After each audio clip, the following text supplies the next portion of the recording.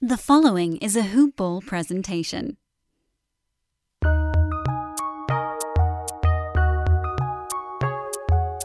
Welcome to the Fantasy NBA Today podcast.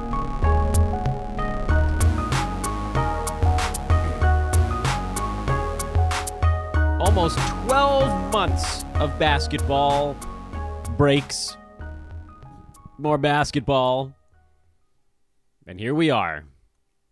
End of the line. It's actually kind of fitting, actually, that I don't know how many times I can say actually in one sentence. It's kind of fitting, I should say, that the NBA would come to its end on a Sunday right before we open up a brand new week here on Fantasy NBA Today, because it gives us this very firm transitional period, I guess you could say. We're about 1 month out from NBA draft stuff. That's in mid-November. So we have a few weeks now to sort through some of that stuff. You know how little I care about rookies, but I'm going to have some folks on the show here over the next few weeks that are going to convince me that I should give a rat's you-know-what about young players in the NBA, and specifically first-year guys, because while I've cultivated this reputation, by the way, I'm Dan Vespers. Thanks so much for listening, everybody. While I've cultivated this reputation of being a hater of young NBA players, it's really just rookies. And it's really just rookie guards. And I'll stretch that into wings a little bit. I have no massive problem with rookie big men because they generally don't have much responsibility.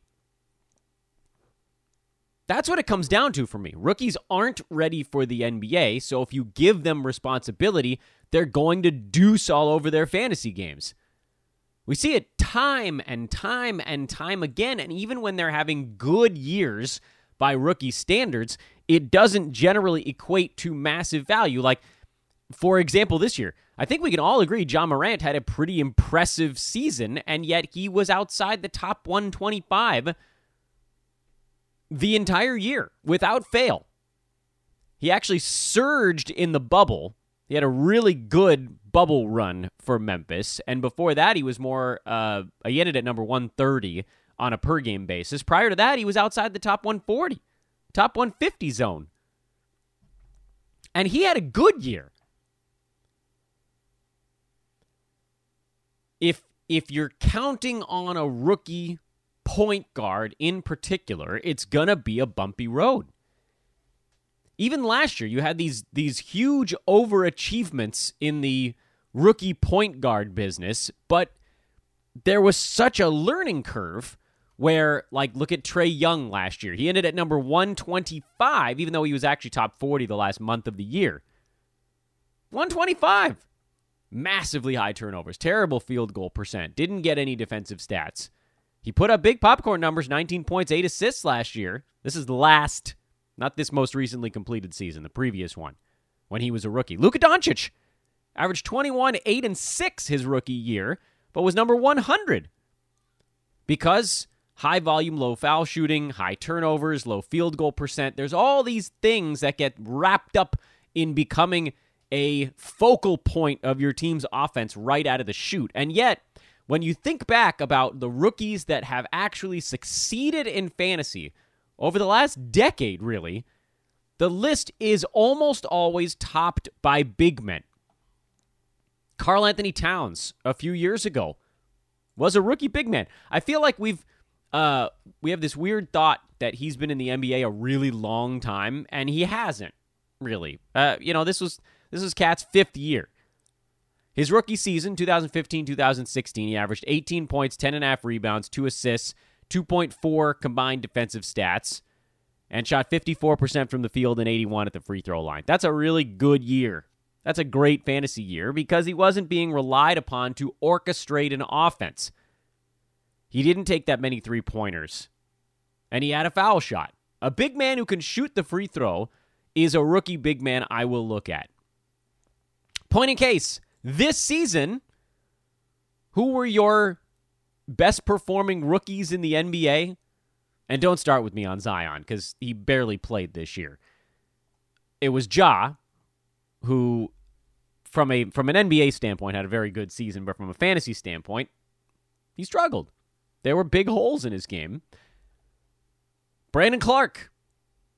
Brandon Clark was basically your rookie winner this year. He finished at number 81 on a per-game basis. His minutes were trending up as the season moved along because Memphis cleared out all of their other power forwards and Jaren Jackson Jr. got hurt. Brandon Clark averaged 12 points, 6 boards, 1.3 combined defensive stats, half a three-pointer on 62% from the field and 76 decent but not great at the foul line, and almost no turnovers per ball game. Rookie big men in 9 category leagues in particular have a path to value. But look, we'll get into all that stuff here shortly. We'll have some breakdowns of how the young players did this most recent season. We'll again talk to reality draft experts that'll get us a bit more ready. And I don't know if it matters, there's always a lot of guessing as to where guys are going to end up in a draft, and certainly where they end up does play a role. But we'll get some breakdowns on the youngsters coming in. The only one I know is LaMelo Ball. That's it. It's not really a guilty admission. You guys know I don't pay attention to rooks. So why would I pay attention to them before they get to the NBA? Blah, blah, blah. On we go. Anyway, I want to spend today's show wrapping up we might even do it for a couple of days. We'll see how things go. We have no real schedule now because the NBA still hasn't told us when next season's coming. So we're floating. We're in no man's land officially now with games over. No man's land. Oh boy. Let's talk about the last game of the finals. Let's do that on today's podcast. Tomorrow we'll figure out something else. And, I know you guys love basketball the way I do, so we'll just ping our way through. Lakers beat the Heat 106-93 was the final score. The game itself was actually nowhere near that mark. Didn't have a chance to handicap that game on air, but I certainly would have had a strong lean to the under. Probably not this much, but if you remember, I said prior to the Friday's Lakers loss that the pace of the game looked like it was headed towards 205. That was my expectation, was that Friday's game was going to sit somewhere in the between 200 and 210 neighborhood. And then everybody made everything. And it ended up going over by one possession, which is really an interesting phenomenon, that the Heat hit basically every free throw. They missed one free throw in the entire ball game. The teams didn't have... Lakers had, some turnovers. But by all accounts, looking at the way that game shaped out, the Heat overachieved to get to 111 thanks to their robust foul shooting and very average number of turnovers. That one should have been at about 107 for Miami. On the Lakers side, they actually, believe it or not, should have been at about 107 as well, so they pretty much hit their number right on the mark. So that game should have ended at about 214. It got going pretty quick, and then, even in the fourth quarter when the pace slowed to a crawl, the team still just kept making shots. So when I saw that game on Friday hit 219 and go over by a possession or possession and a half, however you want to call it, the listed total was 216 on that game. Then looking at Sunday's game, my thought was, oh my God. There's simply no way the Lakers are as out to lunch defensively on Sunday as they were on Friday. They lost that game. Everybody wants to talk about Danny Green missing a three-pointer at the buzzer. Lakers lost that game on Friday, not because of Green missing a three-pointer. They lost that game because they didn't really play hard until about the 5-minute mark of the third quarter. They just were letting LeBron casually trade buckets with the Heat for the first 2.5 quarters of the ballgame. Of course, Bron had a gigantic game on Friday. And AD scored well, and KCP scored well, but they weren't playing defense. They weren't locked in. It was a classic case of, we've got this. And so then Jimmy Butler made him pay, and Duncan Robinson started to get loose, and Lakers were not tracking him. Kendrick Nunn had 14 points on 11 shots. They just they weren't focused. And it still only went over by 1 to 1.5 possessions. So when Sunday's number, the total was 1 point lower, that was an indicator to me Because remember, when we were looking at the Friday game, I kept thinking, I don't know why this total isn't coming down farther. I guess there was this expectation the Lakers were going to be lackadaisical, and they were, and it still almost went under. They're really, based on the pace of the ball game, based on the way things were going, I could not have seen that Friday game going any higher. That was basically as high as it could have possibly gone. And it barely cleared the mark. So I looked at Sunday's game and I thought, same handicap, Lakers focused. That game is going to be in the 200 to 206 range. It ended at 199, so it actually was even under the mark there. Lakers defensively were great. Team scored 6 points, I think 9 points in the final minute, or it would have been around 190. Who the hell? I think, Olynyk hit a 3, Dwight Howard hit a 3, and then Solomon Hill hit a 3 right at the very end of the ball game. Nothing mattered at that point. Lakers at one point led this game by 36 points. It was a trouncing to finish off the Heat and finish off the finals because they were forced to care again. And I admit I was a little bit concerned after Game 5 because it looked like Anthony Davis was really nursing that messed up heel, and I'll admit he wasn't quite himself even in Game 6, but defensively he was everywhere. Defensively, the Lakers didn't lose their man. How many open layups did the Heat get in Game 6? I think 1, and it was LeBron. He guessed the wrong way. He saw a screen coming. He leaned into it, and it's either Crowder or Jimmy Butler. Someone just went right past him, and there was nobody behind him for an easy layup. Lakers had somewhere between 5 and 10 uncontested layups, and I think the Heat had 1 in that game. Miami missed a bunch of free throws, which early in the game seemed like it was going to be a big deal, but then the Lakers, who weren't hitting shots in the first quarter and a half, started hitting shots towards the end of the second quarter, and that's when things started to get out of hand. Because for the first 18 minutes of that ball game, the Heat were hitting jumpers, the Lakers were making wide-open layups, and it was, Lakers by 5, 6, whatever it was, Heat were hanging around. And even in that moment, I thought, at some point, the Lakers are going to hit an actual jump shot. I think they were one of their first 7 from three-point land or something like that. And in my mind, I wasn't in front of my computer to maybe throw an in-game wager on it. But in my mind, I was like, look, if this is the shot selection the exhausted Heat are getting through this ball game, which is generally contested, and this is the shot selection the Lakers are going to get, this game's going to get ugly. Because early on, we saw Danny Green miss a couple of three-pointers to start the ball game. We saw KCP miss a couple of threes. We saw AD miss a couple of threes to start the game. And then all of a sudden, Green hit 1. KCP hit 2, I think, in a row, if memory serves. Rondo hit a couple. And then the floodgates opened up. And it kind of proved what we all knew. There was no surprise in this series. The Lakers they had the better top gear in this matchup. Also, by the way, okay, you know what? I'll save my rant for just a second later. But sometimes I absolutely hate Twitter, and watching the Lakers work their way through the playoffs is one of those times where you just, Twitter. Yikes.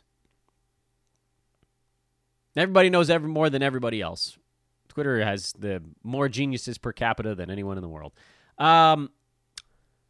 We always sort of knew coming into this series the Lakers had the better top gear. The question was, when would they utilize it? Now, game 1 of this series, that was sort of fastball versus fastball, and the Lakers just won it. They were able to get out. The Heat were seeing something that they were not really prepared for, which was surprising given the way Miami took care of Milwaukee. Adebayo tweaked his neck in that game 1. That was a shoulder neck thing that had actually been kind of going on for him, but it hadn't been aggravated in a while. And then, of course, Goran Dragic tore his plantar fascia. And make no mistake, the Heat were certainly worse without Dragic.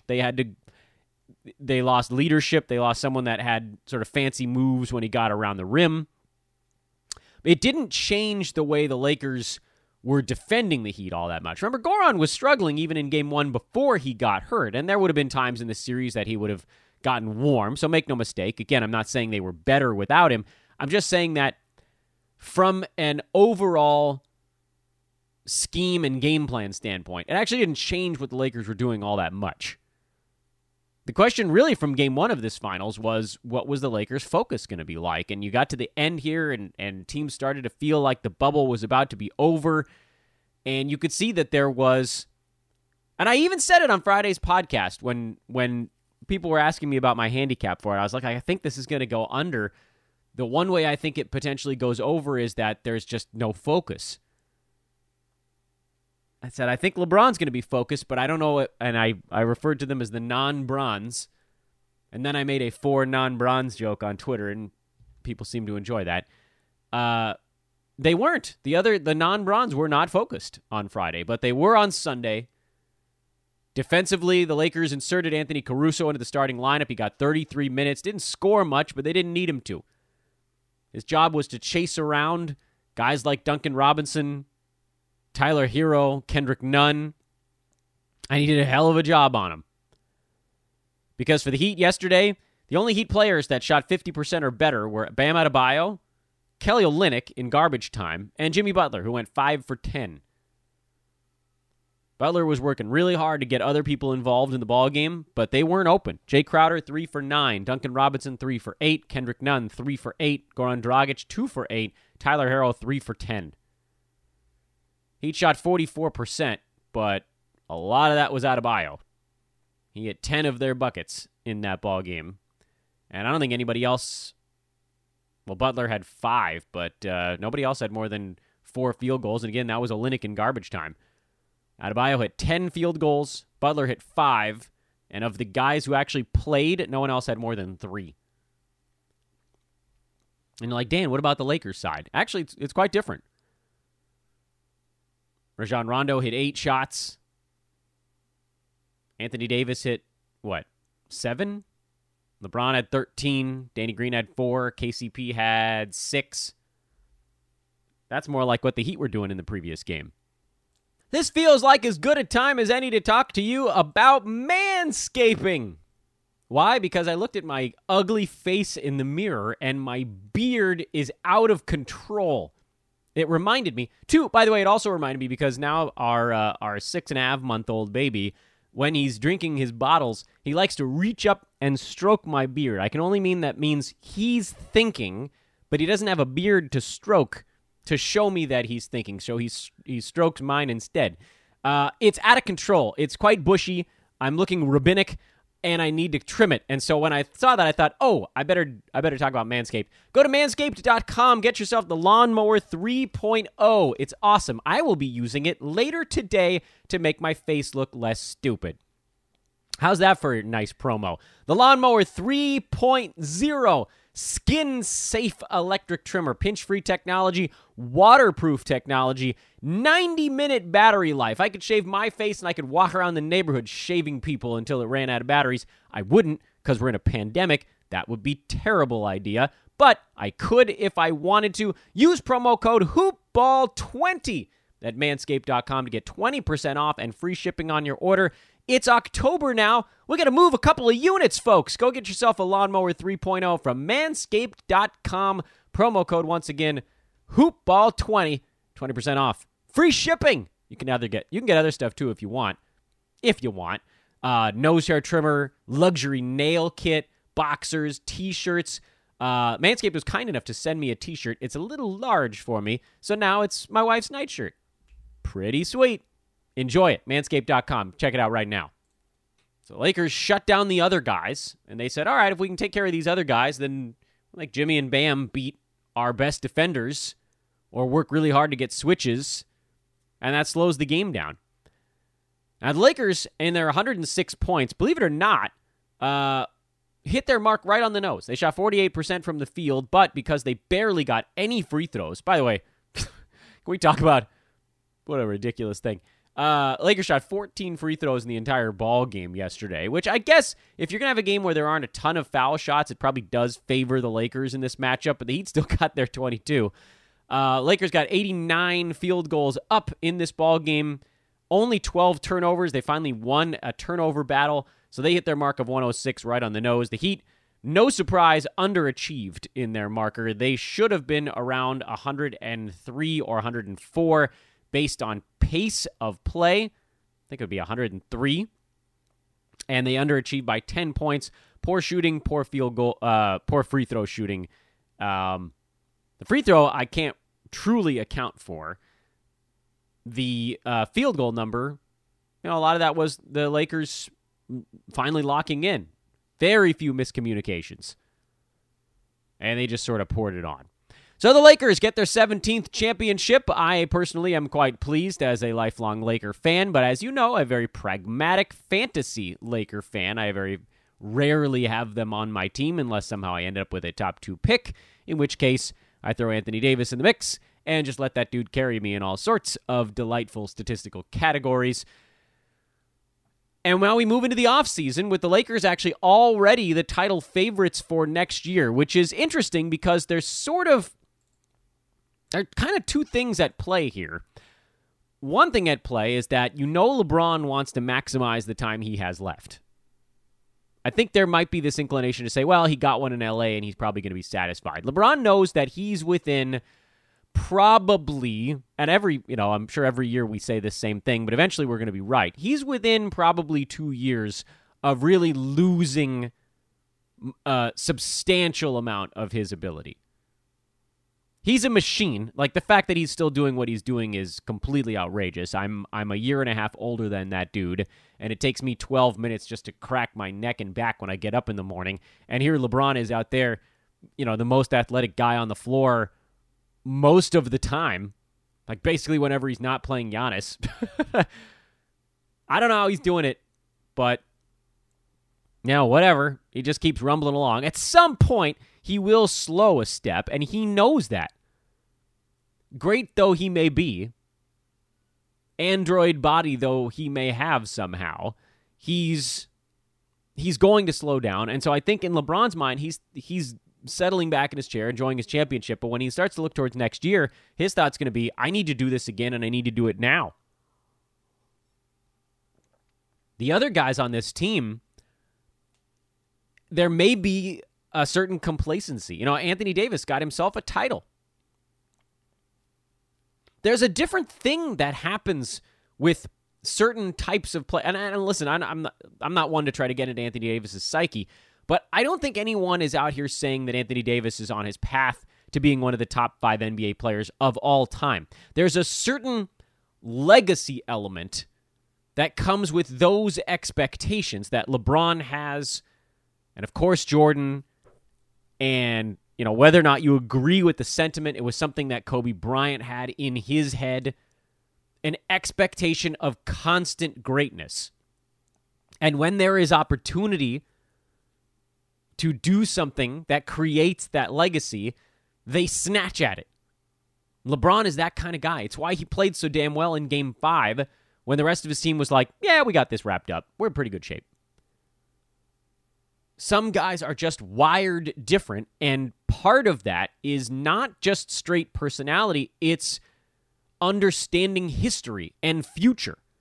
And there's all these things that LeBron thinks about that I don't think maybe anyone else on the Lakers truly thinks about on a day-to-day basis. And that, again, is not to take anything away from the rest of these Lakers. It's just that they're not being held to that same expectation. Anthony Davis got himself a title. He had a lot of fun on his way there, and he'll probably sign a long-term deal with the Lakers or just opt into his one-year thing and then sign a long-term deal. But I don't think he's going to have the same fire in his belly next year that he did this year to get number 2. The only way that happens is if LeBron can get so deep in Anthony Davis's head and convince him, look, you could be considered one of the best big men to ever play basketball if you come and help me get 2 more championships. If we three-peat together, you will catapult yourself into the discussion of best big men of all time. Whether or not that's right, I have no idea. But it's a way to attach an extra weight, extra gravitas to next season. Honestly, I don't know how many of these guys are back next year for the Lakers. Let me pull up the Lakers contract situation, and then we'll have a better idea of what's going on here. LeBron obviously is signed next year. He has a player option for the following season, which he'll probably take. It's $41 million, and he's going to be, 37, 38 years old at that point. AD's player option is $29 million.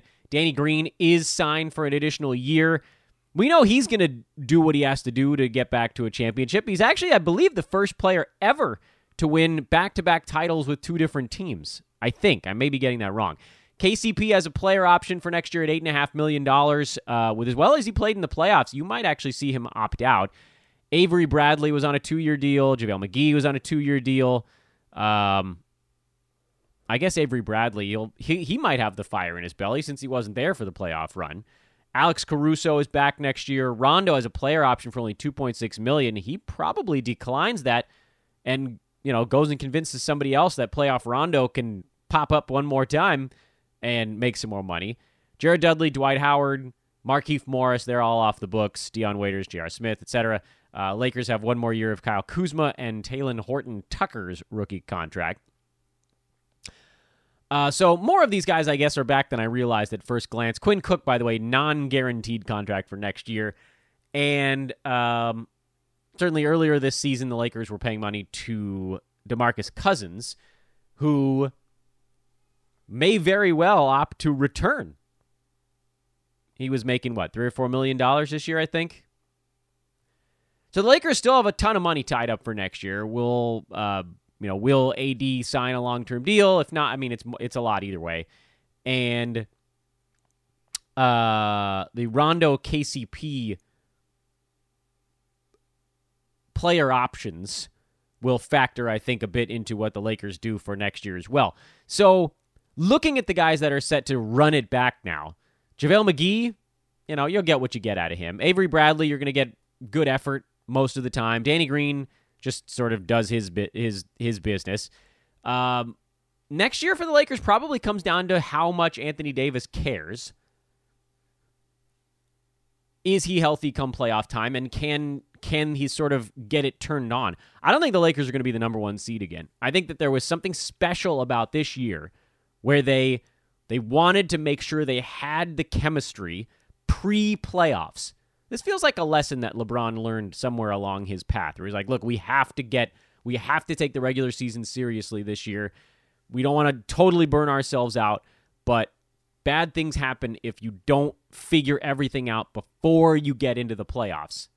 Look at the Clippers, by the way. Clippers are a good example of a team that didn't figure everything out pre-playoffs, and then they ran into a better team unit in the Nuggets with less talent, and they got beat. Happened to the Bucks. Bucks never figured out what to do come playoff time. I don't think I can say the same thing about the Celtics. The Celtics just got beat by a very clever Miami Heat team. Just a really smart Heat team. So contractually, let's say KCP opts out, which it does feel a little bit insane. He's a clutch guy, so he's probably coming back. But let's say he opts out. Rondo almost definitely opts out. I don't think Rondo comes back. I know he had a good time, but $2.5 million with as well as he played in the postseason, we can go make more somewhere else. So what do the Lakers do? Does Alex Caruso try to turn a corner as a playmaker? That's probably not happening anytime soon, at least not to the level that Rondo can create and pass. They're not that different, honestly. Caruso, obviously, much better defender, higher flying act, but just from a, how do teams guard them, it's not that different.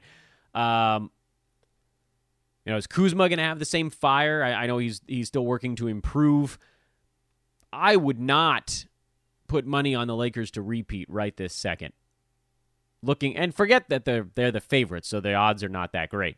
It's really hard to repeat unless you are a certain level of mania in your blood. And maybe that's LeBron. Maybe he can get them all to that point again. You know what? Let me put it this way. I think there's a better chance the Lakers repeat than win the Western Conference regular season. Does that make more sense than what I was saying before? Because it's possible that with their playoff experience, they can get it fired up. whenever the hell the playoffs start. Who the bleep knows when that'll be next year. What I don't think is going to happen is I don't think you're going to get max effort during the regular season every game the way you did this year. You're going to see a dialed back LeBron. You're going to see a Lakers team that tries to win regular season games more with offense than with defense. A frustrated Frank Vogel that will ultimately understand that there's a fatigue factor at play.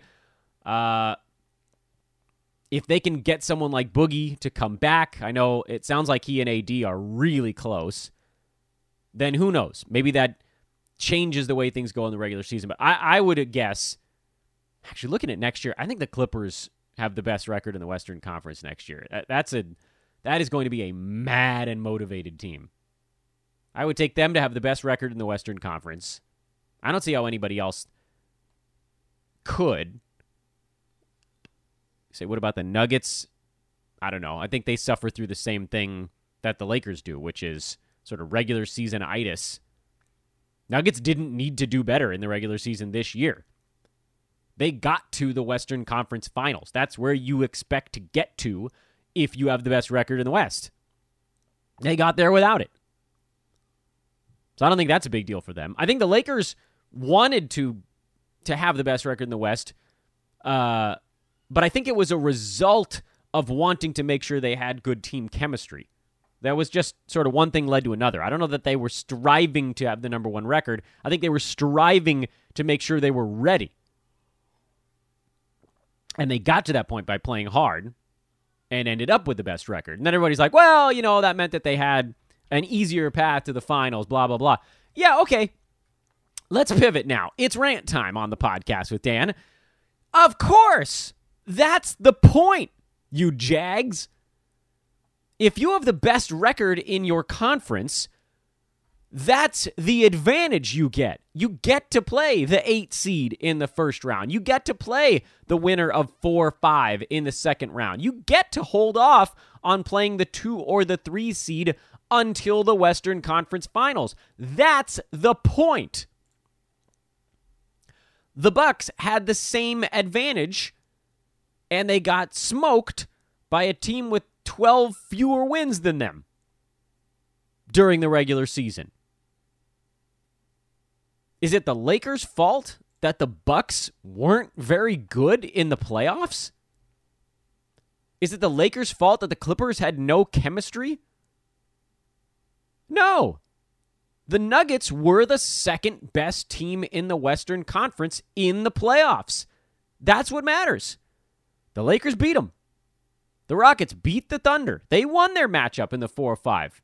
Is it the Lakers' fault that they didn't have to play the Mavericks in the playoffs? Would it have mattered? Hell no. Porzingis went down. Lakers would have thrown everything at Luka Doncic. You don't think they would have figured out a way to contain a one-man gang? With KP, the Mavericks are obviously a very different team. Do you remember before the playoffs started? And I've cited this before, and there's a little bit of Lakers bias in this rant, but at the same time, people want to rewrite history for all of these teams. I was told, point blank, the Lakers are the worst number 1 seed in NBA history, and the Blazers are the best number 8 seed in NBA history. I actually agree with one of those two things. I think the Blazers probably were the best 8 seed. Maybe ever.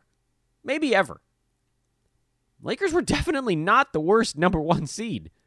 The Lakers were good this year. It's interesting how few people took the Lakers seriously, and I think it's because teams don't really care about fans, I should say, analysts maybe, don't care about defense. The Lakers were annihilating teams with defense when they wanted to. The team they struggled with was the Clippers and the Raptors. They're probably lucky they didn't have to play the Raptors. But you know what? They played the teams that were put in front of them, and they beat them handily for the most part when they were trying their hardest. The Bucks should have done the same thing. It is not the Lakers' fault that Milwaukee still had no plan for the playoffs. If you have the best record during the regular season, you get advantages. Want those advantages for your favorite team? Tell them to win more games during the regular season. Being the 2 seed has advantages as well. Clippers got to play a Mavericks team that was shorthanded. Should have been able to beat the Nuggets, but didn't. So what do you want me to tell you guys? The Nuggets beat the Clippers. So the folks that are like, Lakers didn't have to play the Clippers. You're right.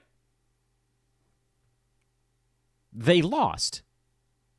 It wasn't like they just vanished on a magic spell. They melted down. And a cataclysmic meltdown. Would the Clippers have beaten the Lakers in the playoffs? I don't know. Their mental fortitude turned out to be not what I expected. I actually had Clippers futures. I thought they were going to win the title this year. I did not see that total mental breakdown coming. Would the Clippers have won the title if this wasn't in the bubble? Is an interesting question. Maybe. That's also a big maybe. It's part of why I actually like the Clippers next year. The title is a question mark. I don't think I'd put money on someone to win the title right now because things happen. Free agency happens. Not that there are some massive names that are about to change spots, but things happen. Signings around the edges. What are the Clippers going to do with some of their free agents? What about the Bucks?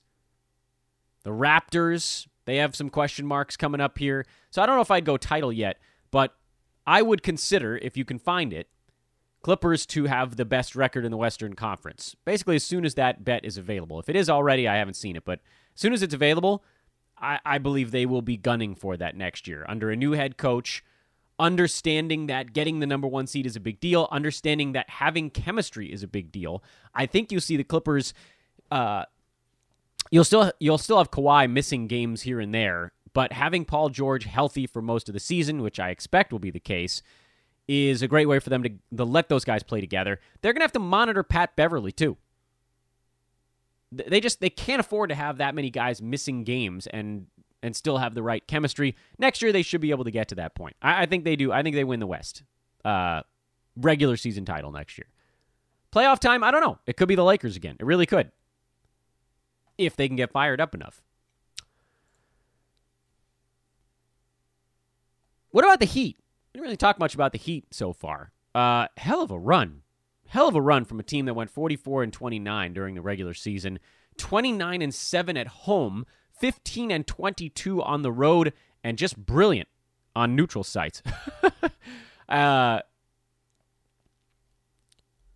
a few different things going on with Miami. Number one, they really planted their flag as a free agent destination. Because I think a lot of players looked at the Heat and thought, that team is one key guy away from being a championship team.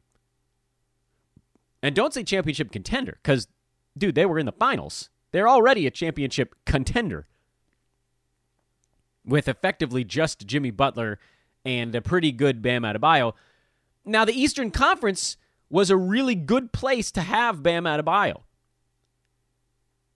Because the one guy in the East that could have given, frankly, a team I think that would have given the Heat a rough time would have been the 76ers at full strength. The Heat is soft on really impressive big men. The Bucks have Brook Lopez, who's perfect for what they do, but it's not like he's a dominant big man. The Raptors have soft-bellied Marc Gasol and Serge Ibaka. No, I love Daniel Tice, but he's not a stud big man. Pacers had Domantas Sabonis, but he missed the playoffs, so that would have been a much better series against the Heat if he was healthy. And then Joel Embiid. Jared Allen, up and coming. Vooch, solid big man. I'll give him credit there. But I think Bam would have taken him out of his game just because of a foot speed war. So that was a great path for the Heat to have, actually. A Sabonis-less Pacers team, a Bucks team that relies on one dude to just barrel to the rim the whole time, and then a Celtics team where Adebayo could really go to work. He clobbered the Celtics. And then ran up against a buzzsaw when he had to deal with Anthony Davis, for the most part. He had a good final game there, but I know we can talk about the injury. AD finally sort of settled him down. And I'd love to see Adebayo and Nikola Jokic in a longer series, but we may never get to see that. Rudy Gobert would have been a pretty good matchup for him. Not so much stressing him defensively, but over on the other side. Get a healthy Trailblazers team in there with a Yusuf Nurkic. Get a healthy Kristaps Porzingis in there. There's some pretty good big men in the Western Conference waiting in the wings that the Heat didn't really have to deal with. So, yes, they got a bit lucky that Sabonis wasn't in there. But otherwise, they dodged, in my opinion, the one remaining team that had a big man that could have given them trouble.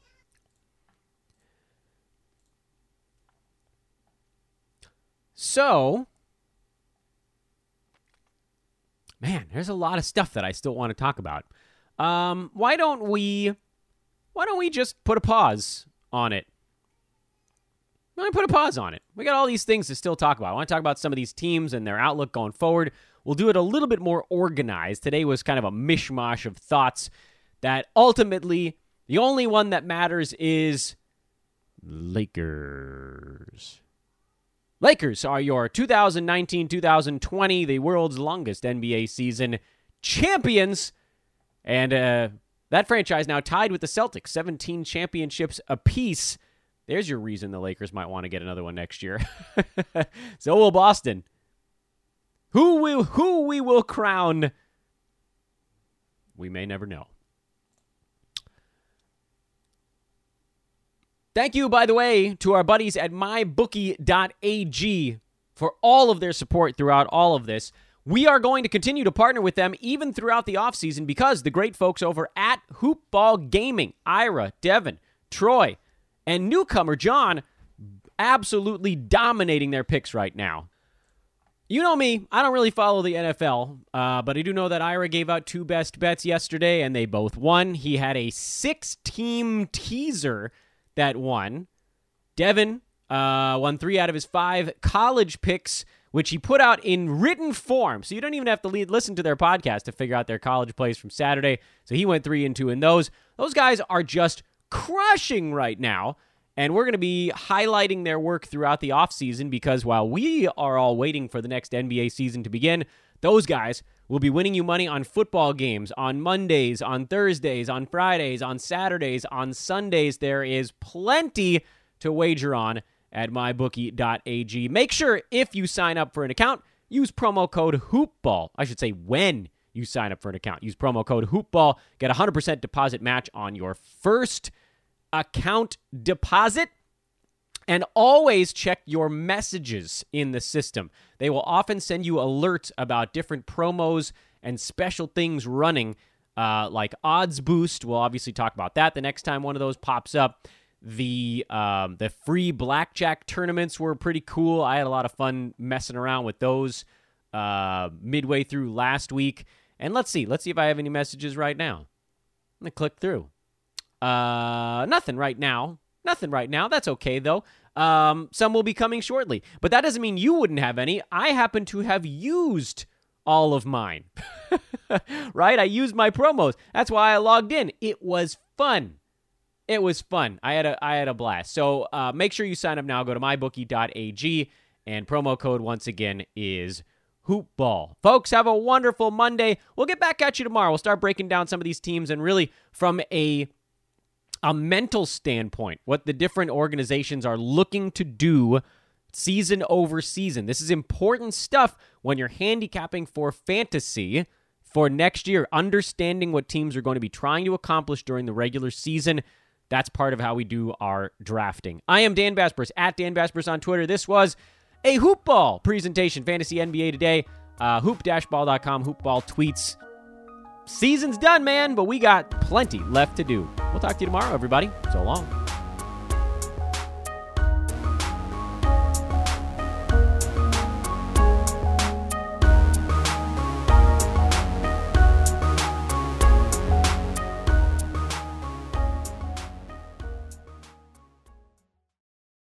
This has been a Hoopball presentation.